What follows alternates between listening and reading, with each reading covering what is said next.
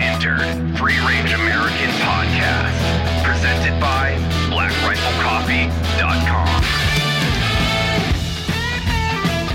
I still don't trust a fucking thing that Matt says. He's full of shit over there. Oh, hi. Welcome to Free Range American. I was just talking trash about our producer on purpose. Guys, if we could turn that camera and just see how shady he looks right now, it's Yeah, just not dude, he trustworthy. Like he's trying to sell us. Like he looks like he works at one of those really discount used car lots. You know, the one that's only a little corner. Yeah. They've only ever got about 8 cars. That is the dude when you And they advertise on the windshield like has AC. and that's like, so that's the option, the Yes. only option. Oh wow, I'm buying a car with AC in the year 2020. Drive off the lot and it breaks. So Sorry, excited. bro. Rolls up with his collar like unbuttoned at the top and a shitty tie. Just Playing the cool guy. you looking for something with AC?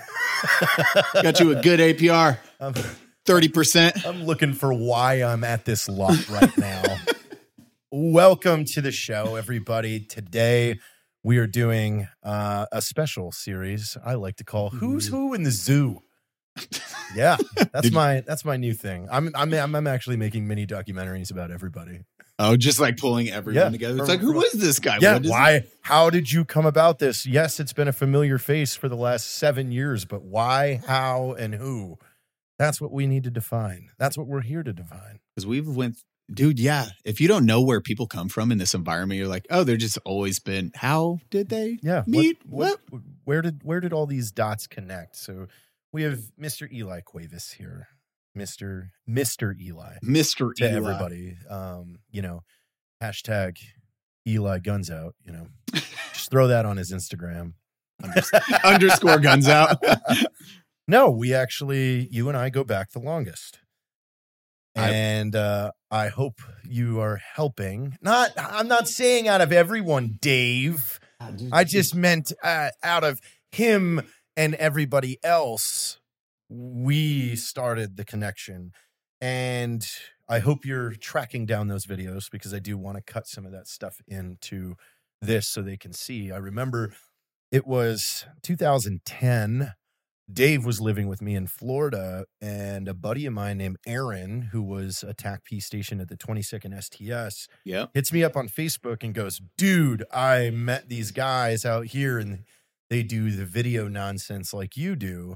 Which, again, Aaron was never anybody that I had expected to be involved in acting or something like that. So he sends me the link of the lightsaber video. Oh, okay. It's a video. Hopefully we get to roll it. But to explain it, it was like, who was your friend back then that was a really good actor? Because he opens it up. Stores.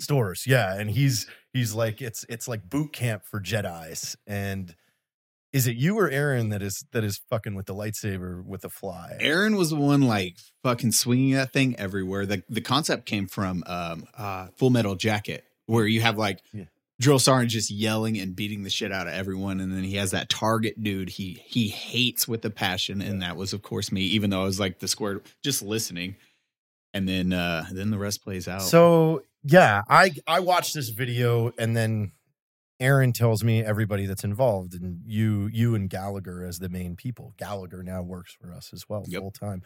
And I hit you up. I think the first thing that we talked about was Metal Gear Solid. Mm-hmm. Once you sent me over your phone number, you sent me a picture of you in that weird armor that you had. The snake outfit, probably. Yep. Well, you were like, check this out. We're like, 2010, Metal Gear. Yeah. Shortly after that, you guys made the sticky grenade video. Yep. That like came out 3 weeks later. And it was like, oh man, these guys are doing VFX like Freddy. We had talked about Freddy a lot. And then, man, you guys just went with it. You had that channel, The Video Gamer Addict. So tell us. So old. Tell us from there. Man, like starting back in that was old school YouTube. So that was 2009, 2010. We were all trying to get it. You were doing your visual effects. I remember you sending me videos back in there. It's like, hey, how do I make this blood splatter better? I was like, oh, try this track here, do that. It's like that. I'm like, perfect. Dave and I did Harry Potter gun that weekend. Yeah. Which again, we had no scripting ability at the time. It was just, the end of 2008, beginning of 2009, Freddie Wong Corridor were cruising at their velocity going straight up into the air. Dubstep Guns came out. Yep. All of us bought the Claypex album. Super quick.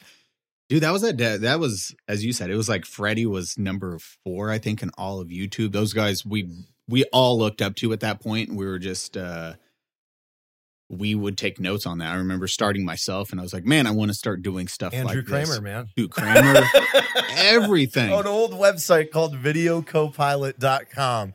Andrew Kramer was like the pioneer of the tutorial videos on how to do VFX at home. And Andrew would work with Freddie, remember? Because he used to be like, oh, you want to know how Freddie did this? Because you guys essentially did your video, the first one, right after Jedi Assholes came out. Mm-hmm. So like the lightsaber effect was Andrew Kramer did his how-to on it. Jedi Assholes came out. And there was, remember that one video? Who did that like really badass lightsaber fight that was like hailed as the best lightsaber video in 2009? You remember it? Yeah, that was old school YouTube. That was like, because I think they were underground. It was like that. Yeah, they had a dope setting.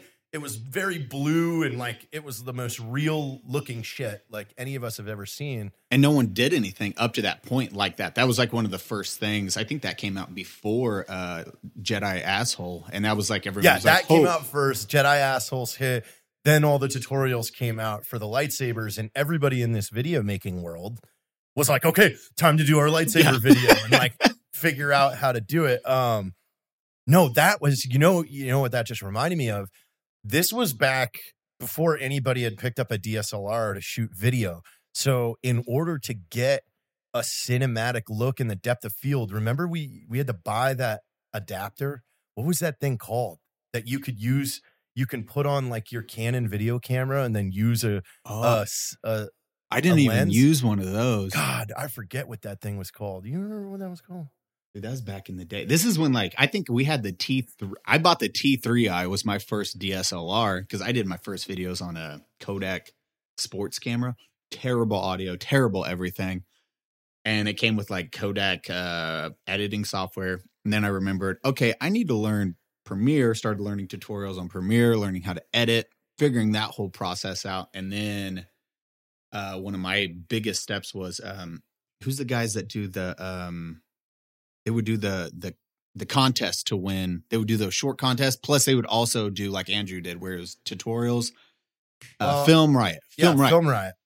Film Riot, they would do those contests where it's like, hey, do an action short. Hey, do a lightsaber short. So, and then they give those time constraints of like 30 seconds or a minute. So that's what we started doing in order. And we won 3 of them, I think. That's badass. Yeah, we'd always enter. Our shit would get put on there and then it would drive a little traffic. I mean, this is back in the day where I had like 2,000 followers and I was like, yeah. Oh, yeah, I remember when you guys worked for weeks on the video game, the Call of Duty one, Knifer. Yep. Yeah. And that came out and yeah, it hit like 4,000 views. And, oh man, you fucking hit 4,000 views. Like, I mean, I went back and looked at our old Facebook stuff. Like Dave and I were celebrating like 4 comments. Yeah. Look, popping a bottle, taking shots. Views, man. That's 100 people. Like we couldn't believe it. And I was following, I was on Final Cut. So I was following Zach King, Final Cut King. Like there was only a few pioneers back then. Like YouTube wasn't the space at all what it is now. Like there was a few big channels and that was it. Freddie was like humming in first place. Yeah, he was like the king. The Epic Mealtime guys, and then Epic Mealtime did a crossover with Freddie, and everyone's like, "Oh my god, they know each other! Minds are blown." So yeah, you guys continued on up there. You and Gallagher were like the mini team. Then you meet up with my high school friend, junior high friend Casey Schmidt, who runs Northwest Grip, one of the biggest and best grip companies up in super talented in too. Seattle. Yeah, very talented DP, talented gaffer. The dude knows everything there is to know about lighting and electric. Like And then the crossover, like now we have this little circle, the Washington crew. I remember you introducing me to Jonathan Chia. Yep, Chia. Back And in like, the day. and you're like, dude, Chia shoots on a red. He has a red. He has An a red. epic. He has a red. And we're like, there's no way. Who can shoot on a red? How do you know how to shoot on a red? This man is making movies. So, Mind-blowing experience. Were you still in the military then? No, I was out 2000. The end of 2008 was when I got out. I did that personal training thing. Oh, yeah, that's right. And then I did my first video game review. You were boxing. Yeah, boxing, racing at that time, cars. And then I did my first video game review for Final Fantasy 11 because that game like pissed me off enough where I was like super stoked for or 14. You were huge into Game Grumps back then. Dude. Oh, Game Grumps, everything. And then video games in general. And I was just like so pissed that this game sucked. I was like, I'm doing a video game review. Knocked it out in like 2 days and then uploaded it.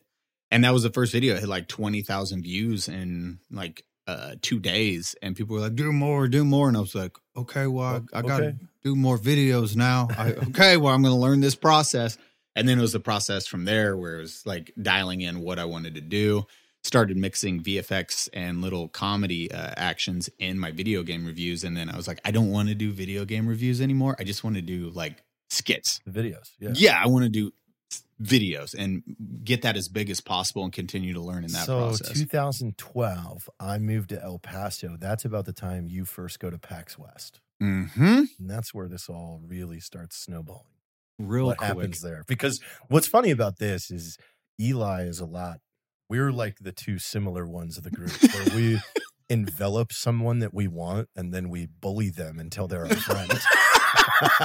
Like, you're gonna be friends with us. You're gonna be friends with us. You're gonna be friends with us. Gonna like, hang out. I mean, we always approach everybody with, we have a lot to offer. You're gonna want to know us, and we haven't let that down yet. Not yet, dude. That's the one thing. It's like our superpowers are definitely networking and building it really quickly. It's like, oh, they hang out with us. Even it's like a chance meeting. It's like, oh, I need to. You got my phone number, right? You got my phone number, right? Like now the tables have turned, and they're it's like, yeah, we're doing this. We'll hang out whenever. And then that PAX, I remember that was when we just had Raiden, my kiddo. He was young, and then I had enough money to go to PAX just for me, and then everything else is like... Explain what PAX is. PAX West is one of the biggest video game conventions there was. At Penny Arcade Expo. Okay. So at that time, like PAX was 2 or 3 years in, but it was ginormous at that time. And that was before cons were really a big thing, but PAX was like the leading con for video games and all that stuff. So I was like, I got to go and just meet people. And this is where Gallagher is going to get super pissed because I was like, Gallagher, it's a great opportunity to network. Yeah, Gallagher. Doesn't sound like it. Yeah. And literally he was like, I don't think it's worth the time. I just don't think it's worth the time. Blah, blah, blah, blah, blah. So fast forward, I'm going down an escalator and I see Freddie and them going up an escalator. And I was like, oh my God, Freddie, I love your fucking content. You rock. And he was like, oh yeah, we're going to play this.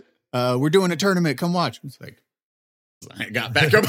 Literally. All right, headed up there. Yeah, turned around, got on the escalator. Freddie Wong told me to. Hey guys, with Freddie Wong. He doesn't know my name yet, but told me to come. I don't need a badge. We'll be fine. We'll be fine. Went right up there, met with Clint. Just ask him. Freddie, he knows me. Freddie, I was the guy on that. And then Clint and all them were hanging out. Brandon, Clint, Freddie. Clint at that time, Clint Ponisher. Oh, Ponisher.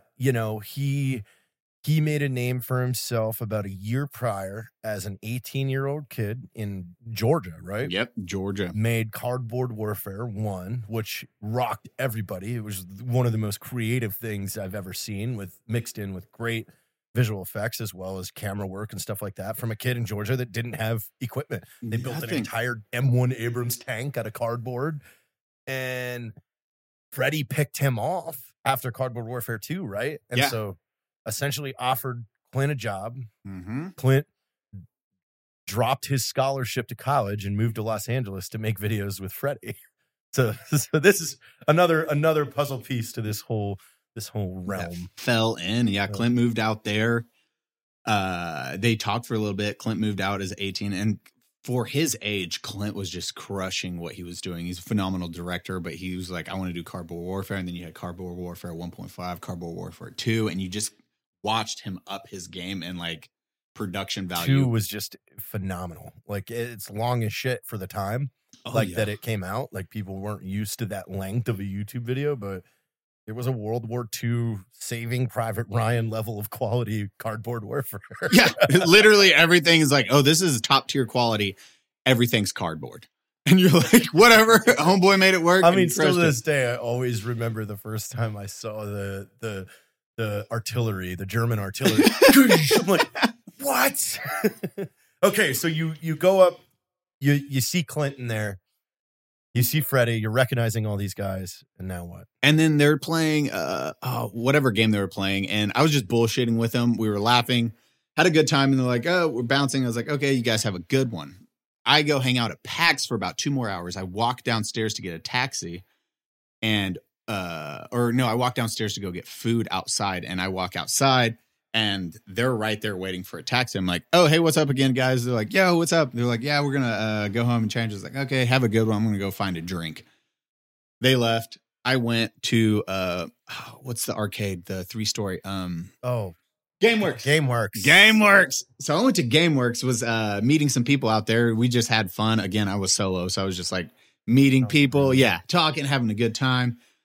And then Freddie and them show up at GameWorks. And I'm like, oh, hey, guys, what's up? And they're like, oh, what the fuck? Hey, man, again, that's weird. I was like, Freddie, can I get a selfie with you? Like, by the way, can I get a quick selfie? Send that to Gallagher immediately. He's like, what the fuck? I was like, I told you, should have came today. And he was like, you piece of shit. He's there. I was like, yeah. He's like, I regret my decisions right now. So we hang out. I was like, hey, you want a drink? And they're like, no, we're leaving for a VIP party. And I was like, okay, well, fucking have fun, guys. Enjoy it. So I'm hanging out for an hour more. I go to the bar to grab a drink. Girl walks up to me and she's like, hey, what's up? And I was like, hey, what's up? And she was like, hey, do you want to go to a VIP party with me? I was like, fuck yeah, where are we going? She's like, Konami VIP party. I was like, yep. Well, 100% going to a Konami VIP here. She's like, okay, let's leave. Head to Rock. What is it? The Rock. Is it? I didn't go out much in Seattle, so I don't know the landscape. It's what's the restaurants? The Hard Rock Cafe. So Hard Rock Cafe, they were having the VIP party up on the top floor outside.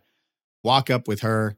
We go upstairs and I go to get my free drinks. And then I turn around and I see Clint, Freddie, and all them. And they're like, the fuck? And I was like, what the shit are you guys doing here? They're like, more importantly, how did you get into this? I was like, that girl right there. We talked and she invited me. Yeah. And Clint, I remember Clint's reaction. You talk to girls? Exactly. I want to know how to talk to girls. What'd you do? What'd you say? I was like, what? I was like, come here. Come on. Wealth of knowledge. Let's go. We all hung out, got drunk, had a good time, and then bounced. And then after that, it led into the next year when they were coming back to PAX. We stayed in contact via like DMs on Twitter. And that next year, Clinton. This is 13 now. Yeah, this is 2013. Jimmy, Clint, Freddie, they all DM me like, hey, we're going back to PAX. Do you want to hang out with us the entire weekend? Yeah. Yes, Freddie Wong. Yes, I do, Freddie Wong. Freddie W. Yes, Freddie W. 100%. So we all meet up at a bar. And then, oh, by the way, I'm getting all these texts as well.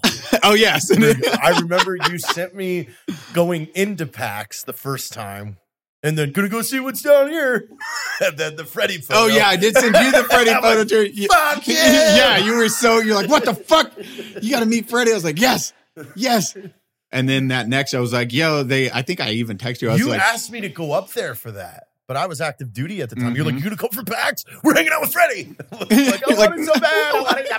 I can't. Like, you should do it. And then sure shit, like we just had a blast that entire fucking weekend. Like I remember the second day, they're like, yo, you want to come to my parents' house and eat? And I was like, yeah, 100%. I'll go hang out with you, with your family. Got to meet Freddie's family. Are they all from Seattle? Yeah, they all live up there. And then Jimmy, got to meet Jimmy, Freddie's younger brother, who's now like crushing the game and acting. And after that weekend, I remember it was like a month or two after, they're like, hey, do you want to move to LA and come work with us? I dropped it. Had they seen anything at Yeah. that point? Okay. Because that was when I actually got to quit personal training. So Jimmy invited me. It was Jimmy and Clint invited me to the Moga business meeting, which is a video game company. You guys did that commercial for Moga. Yeah, and they hired us as a full-time video production team.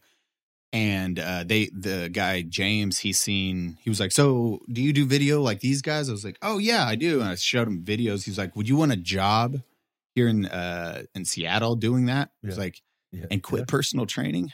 1,000%. I don't even care. And I didn't even have a resume at that point. He's like, just send your resume. I was like, I got to bullshit this thing. Google resume template. What does a resume look like? Yeah. You give me your resume. Yeah. Highlight, copy, paste, send it to them. And then got hired and then did that for a few months. And then Freddie and them offered me the job to move down south. And I immediately dropped everything. I was like, yep, I'm moving to LA. Went and learned everything. Now, during that time is when, was it 2014? You guys were at the tail end of. Okay, so all while this is happening, Matt has now first come to El Paso. We start the first string of videos. We start exploding in the military realm. You and I are still going back and forth. Like, wait, you're going to work for Freddie now? Like, I'm telling Matt, my buddy Eli knows Freddie Wong. He's working for him now. Like, holy shit, you're kidding me. Because again, like, all of us started on that channel. Yeah. Freddie W. Like, Matt. Andrew Kamer, Freddie W., me, Matt, you, Clint, everybody that's in this circle that is producing was just mind-boggled by these channels in 2008, 2009. No, like we want to do this. This is this is where I want to go. So then 2014, you moved down to LA. We meet Evan.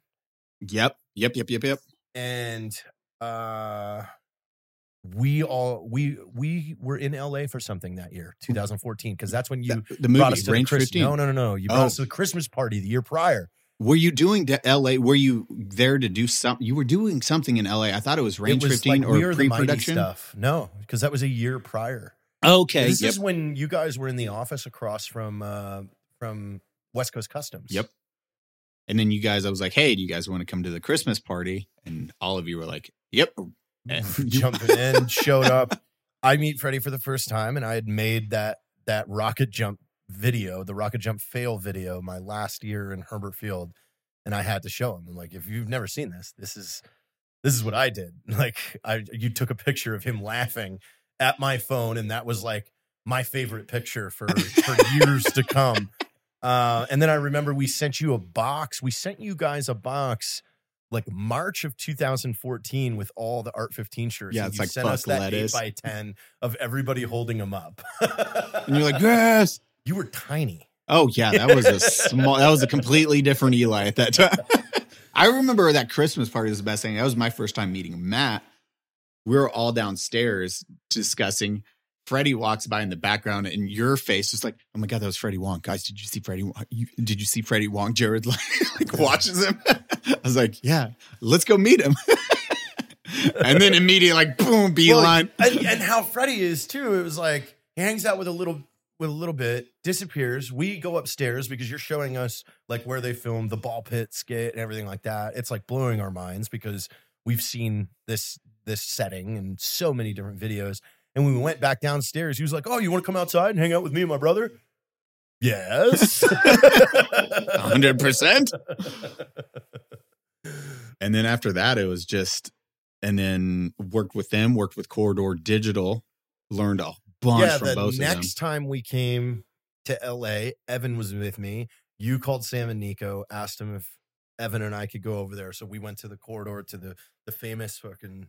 Yep, the warehouse. Yep. 4, I think. Yep. We met Sam and Nico, just chatted. I mean, at that time, we really didn't know, we were Art 15, a t-shirt business. Evan had his ideas for Twist Rate and Ready Man and stuff like that. So it was just kind of like, hey, dude, love you guys' stuff. Love what you're doing. And then it was, going back to LA for the movie. We all go to the premiere of Range 15, and you, me, and Freddie all sat together We Yep. got hammered before it. Oh, 100%. And we were with one of the guys from Napoleon Dynamite. Was on my left side. Freddie's here. Like Life is at its peak at that Clint moment. was in the movie. Yeah, Clint was in the movie because you guys had us come down for that shot. Like you're like, "Yo, do you want to do this?" I was like, "Clint, let's go. Let's fucking knock this out." If you don't know, Eli's the one trying to pee and burn on the flag in range 15. That was me. Got to watch you guys do that. And then I did a few. You guys hit me up and you're like, "Hey, we need some VFX." No, before that, rewind. When we had to deliver the final cut of the movie, the DCP, and the intro animation was sized incorrectly for the DCP, you had to stay up all night and fix that because I had the drive with the whole project on it. You were the only person I knew with a computer that could do it. Yeah, and I was like, okay, I'll knock this out. And it was like getting everything switched. And then I had to do the muzzle flashes for that one scene because there was none or something. Yeah. And I was like, oh, yeah, I can knock this out real quick. Did all that. Did the outro and the intro or whatever, the cards, and then the movie premiere. Yeah, handed over the drive like minutes before we owed the final draft. Yes, I remember that. I completely forgot about that. Oh, dude. So then Black Rifle Coffee comes around and we hit you up to do the Best Part of Waking Up commercial. Yep.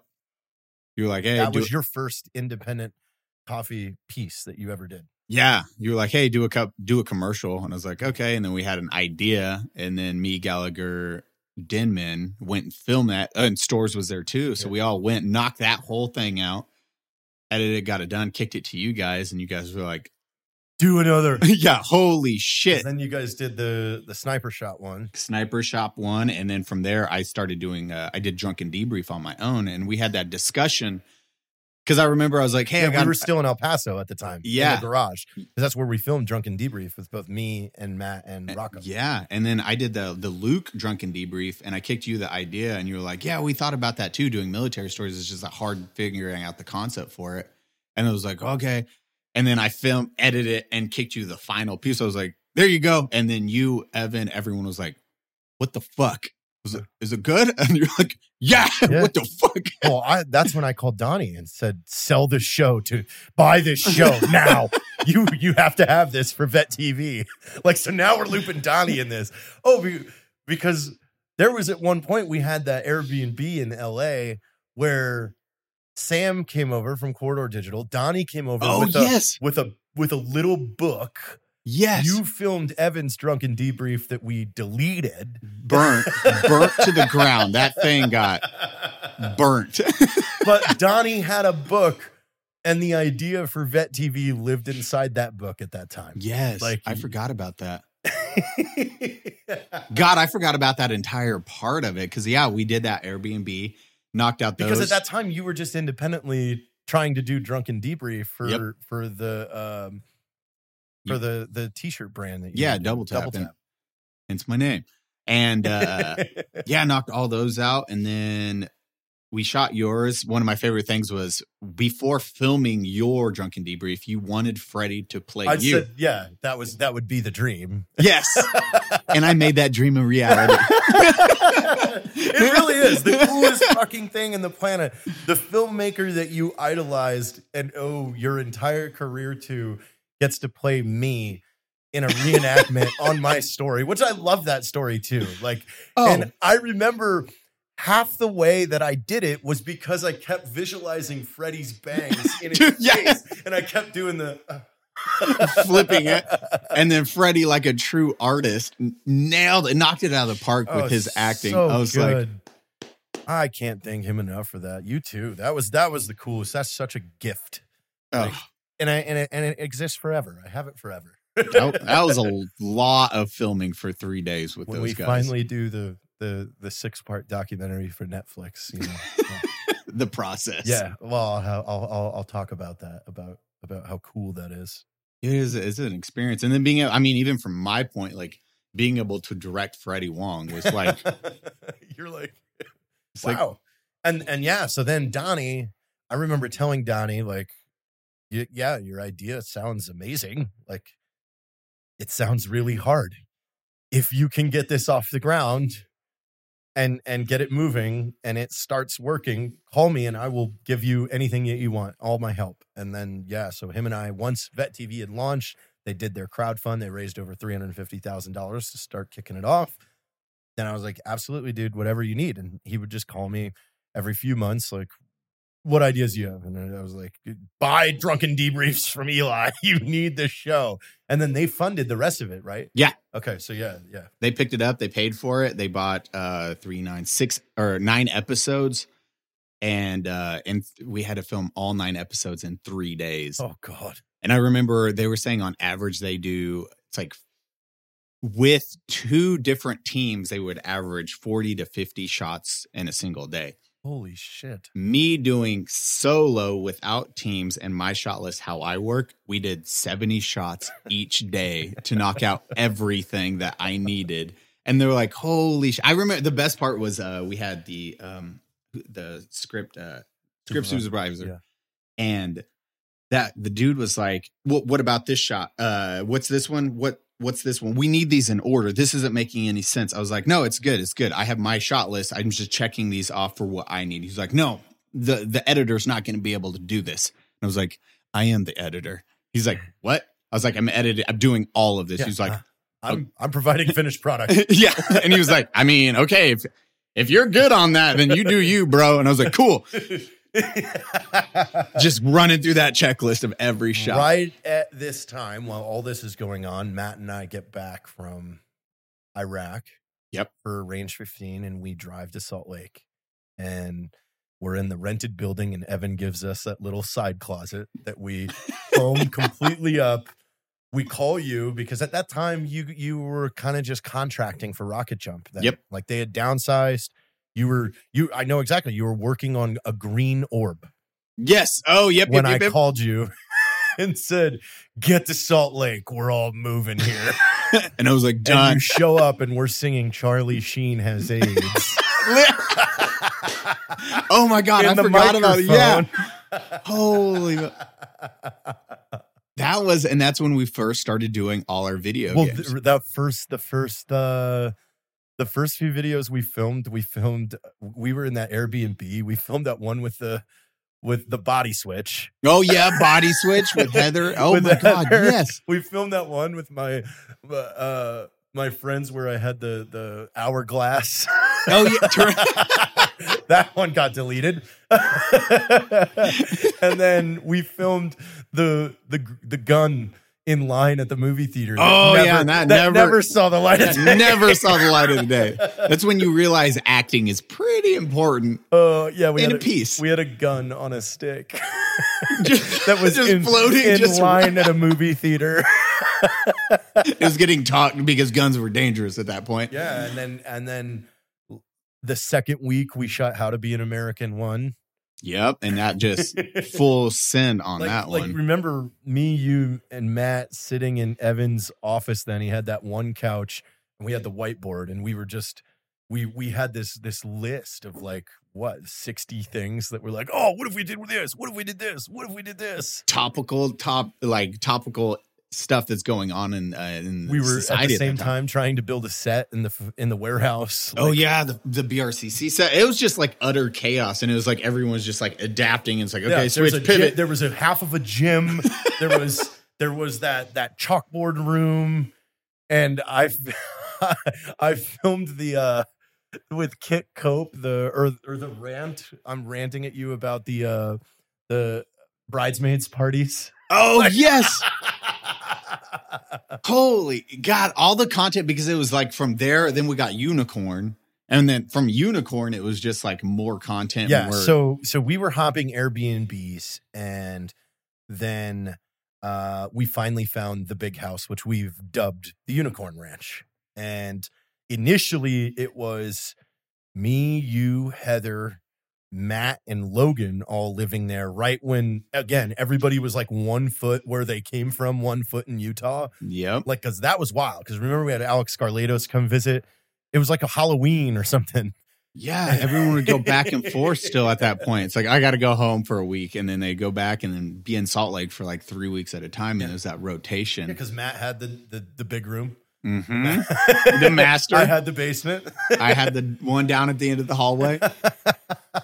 Drink, repeat, wake up, come up with ideas, work out. Yeah, the giant kitchen table there, and everybody had their computers up there. Like, we literally would just get shit-faced and then start writing and like start shooting. We just would shoot.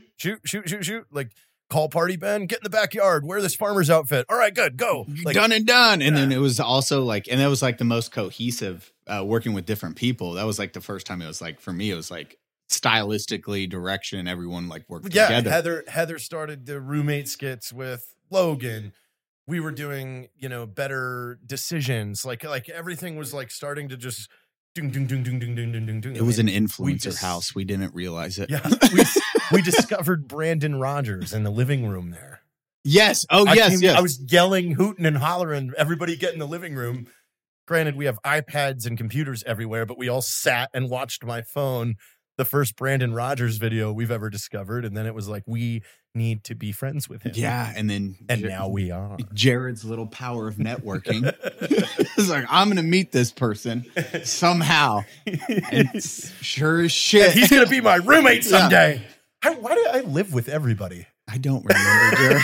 You had a house at that time? Like, really? Like, now that you start thinking about it, who haven't I lived with?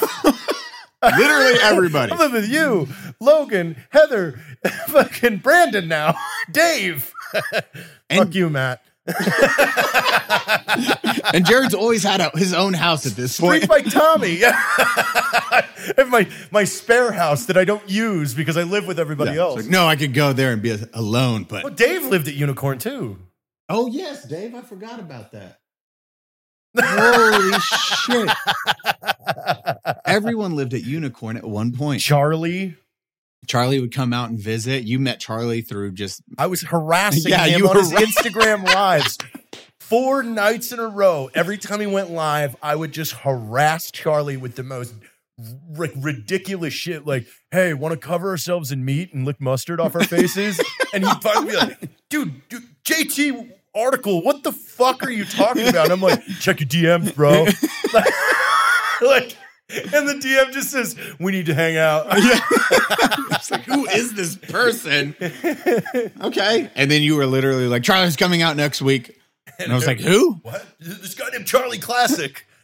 And then he showed the video, like Charlie's big first video was that throwing the tampon back. Yeah. And then I was like, oh, I've seen that video. And then he was popular on Vine. He's a huge Viner. He's like one of the top ones. And then, God, that circle just continued to grow. Who don't we know at this moment? I mean, Brandon asked me that. He was like, what YouTubers are you missing? I said, Paint. I would love to know Paint, which Brandon knows him really, really well. So that's not too hard. And Raka Raka. Oh, Raka Raka would be fun. I think we could be good mentors to Raka Raka. Those dudes are like absolute chaos on how they film. They like stylistically, they just sent it. They've kind of like, I haven't seen, they kind of stopped their style, which I'm disappointed in. Like, what are they doing now? The last I checked up on them, they're vlogging and like doing more video game Twitch stuff. And it's like, dude, no, go back to what we love you for. Fucking violent McDonald's, like destroying your own fucking house. Yeah. Do that. Throwing people through walls and just fucking up everything. Like dropping a car from a crane in your neighborhood. That's what we loved you for. Go back to it. They're like, but you know how much effort that takes to clean? Yeah, I guess that's what some people say. You guys need to make videos again. That's what they made. Go back to why we loved you. Like, it takes so much work and the effort. What's the video you're most proud of? Probably the Memorial Day video. Yeah. That one, like, I remember when we came up with that concept and I was like, I just shot listed. I was like, I need these shots. I have a vision and I need this. And Matt, can you write a dope poem? And Matt did. He wrote that fucking poem and then we filmed it in 2 days. I remember. Would you shoot that on Sony, didn't you? A7S3. Yeah. And I remember, or A7S2. That was the A7S2. And we filmed it. I remember editing that one that night after we got it filmed. And I placed the temporary music to it with just a temporary line. Hit play, watched it, cried. I was like, oh, I made myself cry Heather, come here. Hit play. She cried. She's like, what the fuck, dude? I was like, okay, export sent to Matt. Matt FaceTime me. He's like, what the fuck, bro? Oh my God. Okay. Poem writing starting now. Knock that out at the park. And we finished that like 4 months before Memorial Day. So we just set on it. It was fucking ready to go. And we were like, oh God. And that was just like that heart-wrenching one, which we never tried that style before, where it's like, let's see if we can make people cry and have an emotional response. Because comedy, if people don't know this, filming comedy is technically one of the hardest things to do. You have to have timing, beats, fucking everything is a science with filming comedy. You can do horror. Horror is considered like one of the easiest ones. You can cover everything with music in a horror, horror film. Yeah. Jump scare. and that's it. And then doing whatever other ones. Crying is considered like making an emotional response. It's like number 2, but like comedy is hard. But doing it's like, okay, we have comedy in the bag, and this is hard. People can't do this usually. Yeah. Let's do something emotional. Yeah. And then we knocked that emotional piece out the park, and that thing crushed on Memorial Day. We're like, okay, good. Everyone cried. That was my goal. I don't know. I don't know if I have. I haven't shot mine yet. You're still waiting? Yeah. I just don't. Every single one, I see every flaw. Like, I would say my most favorite was the Every Guy from Brooklyn one. With Charlie. Oh, yeah. Like just because I came up with the concept in the car with Charlie, and I laughed so much about it. And then that was the first thing I shot with my Blackmagic. So I was like, man, this looks so good. Like, even though now I'm like, oh, I really fucked up all those settings. Hindsight 2020. I can do that better. And Jack and I have been kicking around going back to, we're talking about doing a Vietnam sitcom where it's essentially Cheers, but just every character from Cheers in Vietnam in a patrol base. And I'm excited for that. I think that's gonna be funny. How far are you on that one? We're still we just decided on it this weekend. We were gonna try and do a Cheers parody in the bar here, but then we're like, dude, no, we have all this Vietnam gear. Let's go back. Let's use it. Let's dig a pit in the yard and build a little patrol base. It'll be funny as shit, because we can then develop these characters and just make them ridiculous and have a good time. Bring it back. Yeah. But I mean, I'm talking full 90s laugh track, everything. Okay. You're going back to 90s we're style. We're going to really push the editing envelope on that one. And I'm excited for that. And then, we're about to start this new series for Coffee or Die. That's still haven't decided on the title yet, but I'm Not a Pilot, where I go and do dirty jobs with aviation places. So it's planes. Like dirty jobs with yeah, but dope. It's like these guys have this cool airplane. Let's fly it. That's a really good idea. We're going down tomorrow to Warbirds Inc., which is they've got a bunch of World War II fighters, and we're taking one up tomorrow. See, that's a dope idea, because then you get the history of it. And shooting that in a doc style, or just like dirty jobs where it's interesting stuff. I was telling Jake word has just gotten out that I'm starting this, and I've already been contacted by 3 different people that own crazy cool military aircraft. By the end of this season, we're going to be able to step our game up with the Corridor Boys, because we're going to be able to just pick up the phone and call some guys with some fighter aircraft. We can VFX that, or we do the real thing. Yeah. We do because it looks so much better. We have the Vets versus Sci-Fi coming out, and it's that intro shot when you have those 2 little birds flying side by side on that intro shot. Yeah. People, you'll see what I'm talking about. It adds such a level of production to having the actual equipment that people, how many people YouTubers can be like, hey, here's a jet. I tried that with Raka Raka. I was like, here's a picture of the helicopter. Come on down to El Paso. We can do whatever you want with it. Yeah, I think when Vets vs. Sci-Fi comes out, that's going to change a lot of perspectives. Because if there's one thing, and I don't know if everybody notices it, but I definitely do. You go back and you watch our stuff from 4 years ago, and you watch it now. We've now leveled up, surpassed SNL level of quality. Oh yeah. Our most recent, the Things Veterans Don't Say, or the veterans. Yeah. You might be a veteran if it's look at the quality of that, the production value, the shots, the color, the editing, the sound. Like, obviously, we pay attention to this stuff. I don't know if the audience does, but we'll see how much they pay. But yeah, as you're saying, it's like the quality, and you can start seeing that shift like 2018, 19, 20. It's when we started doing like the home, law-abiding criminals. Law-abiding criminal. We did the coming out conservative, coming out Planet conservative, Earth, and then really stepped it up when we did Can't Believe We Missed a Shit music video. Like, that was gorgeous. The whole thing was well thought out, well written, well shot, well colored, well edited. Like, it's cool. And so now you and Matt run one side of the viral content division. Yep. You got your crew over there. You got me and Jack on the community viral content division, activating Drinking Bros, the Facebook groups and everything like that, keeping it weird. On the left side, you guys keep it consumable. Yes, consumable. On the right side. You can say like, here's a IG post from Eli or Matt, and then you go and here's a IG post from Jared and Jack, shirtless, swinging axes at 2x4s. That was for you. I know. That is for you. You're just hitting 2x4s. Not even trees. I know. Like I was like, Jack, I just want us hitting trash wood. So it's not even like we're real lumberjacks. We're just fucking swinging axes for no reason. Oh man, let's be shirtless though in real short shorts. Yeah, it's like done and pit done. Vipers. Eat a bunch of marshmallows so we look super fat. I need that for my stream. I think I sent it. Yo, well, I need to fucking upload that then and make it part of the stream. The custom music. Wood. Just on point.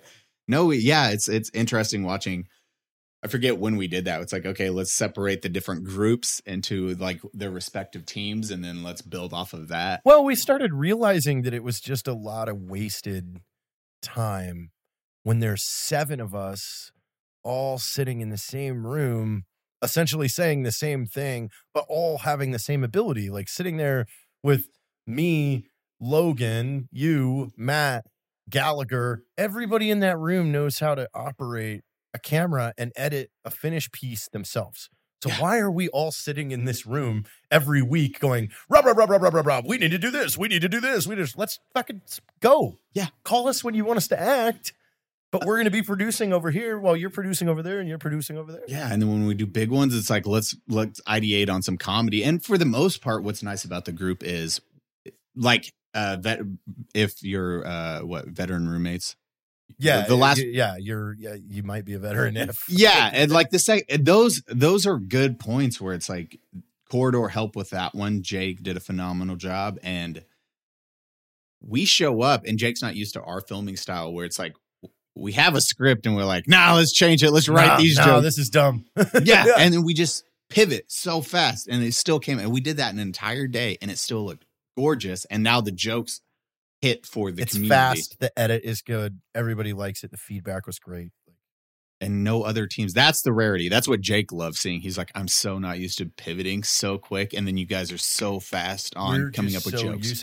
So that's what I'm focusing on now. Like after this weekend and like having a lot of long conversations with Jack, I realized like we've been stuck in these fake timelines for 6 years. I was talking to Evan about this today, where it's like we're rushing on a timeline that doesn't exist.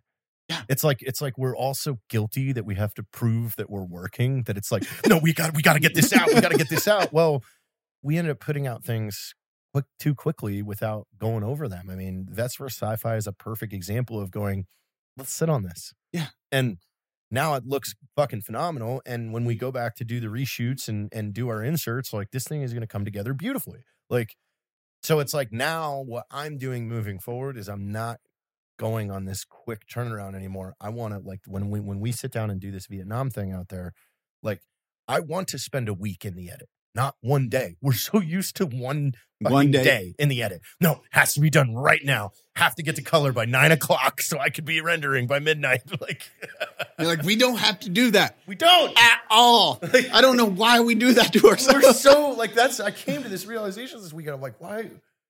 No one's ever like, when are you getting another video out? Like, especially if you put one out that's really fucking good. Yeah, I think the hard part is because our mindsets is like, I know, like after we did the Halloween skit, the second one, like you have Matt who's super passionate. All of us is super passionate about editing too. So when you have that final, like it's filmed, it's done immediately. We did 15 or 17 hours that day for Halloween, and we filmed all of Halloween in a single day. In one day. And then we went back and started editing immediately, even though we don't need to. It's like, let's stay up till 3 a.m. editing. I think this year we need to do a serious Halloween piece. Ooh. Let's try it. Let's Like try our hand at horror, like real horror. Like no one's put anything out in a while, like even in Hollywood. Let's try. We have the location. We have the perfect location. Turn that fucking ranch into a haunted place. Like that's fucking really scary. It's actually a really good idea. If we can just have like those little comedy beats mixed with like a true horror film. You have a couple. I mean, it's just like Scream. Scream was a traditional horror movie, but had the comedy in it. Just small. Are you the one that put the liver in the mailbox? Yeah. I heard he put the liver in the mailbox next to the spleen and the pancreas. See, that's going to be the next video for Halloween. I think we need to try it. I think we need to try our hand at something serious, like serious cinematic. Oh, 100%. Because a lot of people don't understand like the acting level, the acting chops on everyone. Like Matt, everyone can pull out those characters that they need to. It's just like the director giving the direction and then walking it in. Like I can't, like Heather's a phenomenal actress, and a lot of people don't realize that. Like, and I'll attest to that. Like, since she has been off in her own division doing the Bitter Barista and stuff like that, not being together like we all used to be, and having to find different females for different roles, I realize how fucking easy it is and how good she is, because it's like to get somebody to sell certain things, you just can't. No. And, trying to pull good actresses out of a place like San Antonio, like kiss it goodbye. Roll the dice. Like maybe Austin. I don't know. Maybe I got to put an ad out, but to find really good female actors is hard. It's a rarity. And then Heather, like I remember I helped her with a piece not too long ago, and she sent me like an entire script, like script format. I was like, holy she's shit. Been writing. Yeah. And I was like, you did this? And she's like, yeah. I was like, okay, well, I know how to. I was like, done and done. I was like, I can direct the shit out of this thing. I was like, got the script. Now I know the shots. Let's knock it out. Done. And you're like, okay, Heather, kudos to you. You are stepping up your game. You're crushing the content world. I mean, what's something that you want to do? We're getting into this realm now where we have the budget to, if you have a pitch, you can pitch now. I know, dude. It's like, I feel guilty because it's like, wait, I've worked forever to get to this point to make what I want to make, and now I can't think of anything I want to make. I'm like Evan said that once to me today. I've never said no. I go, fuck, you're right. I've never asked either. like this falls on. This is on me now. Yeah. I need to write something. Well, we're working on that. Like Matt and I are working on that big movie, the horror, the music movie. Yeah, it's like it's a movie. If you guys have ever watched Baby Driver or Turbo Kid, yeah, it's driven off the music. So all the scenes are driven off the music, which is really fun. And then it's a mix between that and a couple of my favorite directors. Like I always take notes. I'm like, okay, I want to add this element, this element, this element, but I wanted to do a full serious piece. Well, like serious comedy horror style. Yeah, but like a movie. Push, like that's a thing. That's kind of what I was getting at about taking our time now. Let's push our fucking skills again, because we haven't done that in a while. Like, we've got better equipment now, and we've jumped up in quality of look and stuff like that. But now let's really fucking challenge it. Like, yeah, that's why I love like Vets versus Sci-Fi, the one that's coming out, because I was like one of the first. That's gonna astonish so many people. Dude, because we actually had like crew. We had the Drinking Bros come out to play zombies. We had makeup. We had everyone. And we did it ourselves. And we did it ourselves. We set up the shots. It's looking beautiful. The VFX are coming along phenomenal. The edits there. Like, and now I was doing sound design, doing foliage, doing all the little parts. And again, this is done with just us. Yeah. This was not hired out. This is not Hollywood. This is where we're at.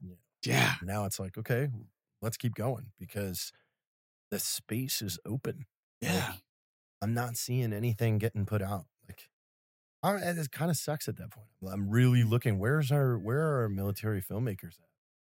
What happened? Where'd they to go? Where did all of them go? That's a good question because I haven't seen. Anytime anybody sends me anything, I watch it because I'm always looking for who's next, who's doing good shit out there. I want to see it. A lot of people. Legitimate. A lot of people, I think, just fell off or just got too consumed with it or didn't have the true passion for like what it was. Yeah, and it's that change, it's that pivot. It's like understanding. I think Black Rifle, the crew has a really good. You can kind of rehash the same jokes, but it's also staying topical and then pivoting. It's almost like the South Park crew where you're just like adapting. You're becoming better. You're not stuck in one little demo. You're like, no, let's try something new.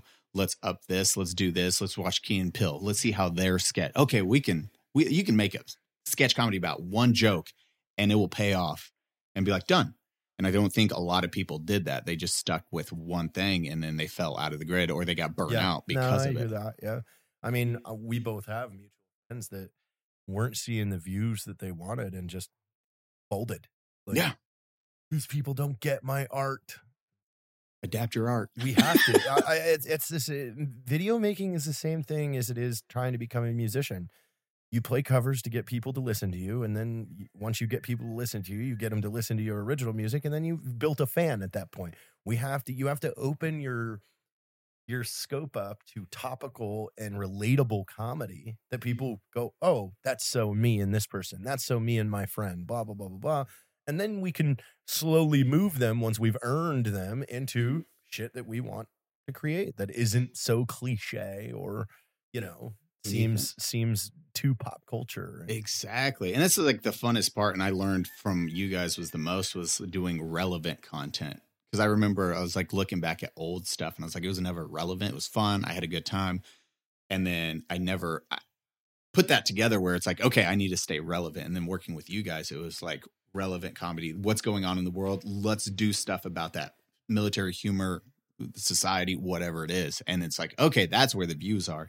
And then in between all this, you've got things like your guys' show. Oh, yeah. I forgot about that. It was on History Channel. Yeah. But when you're sitting on a set for however many weeks, you guys are doing that for 13 weeks, like you get to learn more and more and more. So at the same time that we're all doing this behind the scenes work, we're all personalities. Yes.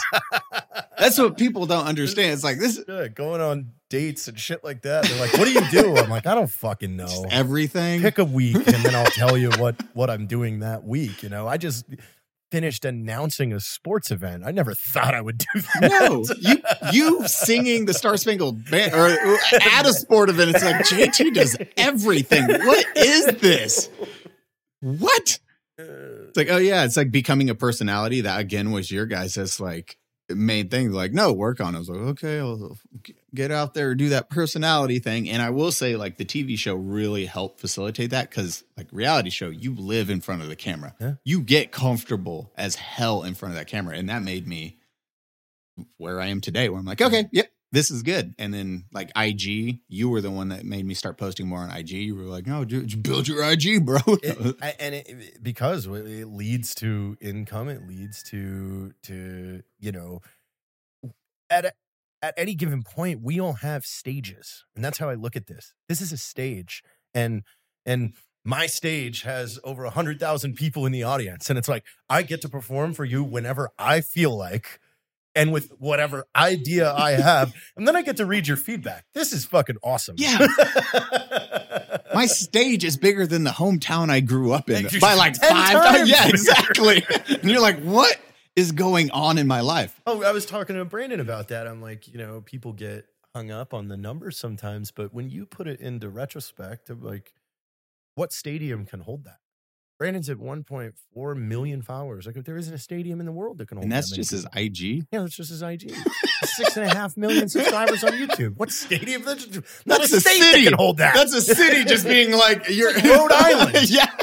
Brandon, shoulder to shoulder. You take up all of Rhode Island. Like, now do you feel better? I actually kind of feel better. Yeah. You're doing fine, Brandon. We fell that because it's a numbers game, and you have to realize it's stepping back. I know where it's like, fuck, this video only got 1 million views. Yeah. What did we do? It only got 19,000 shares. Yeah.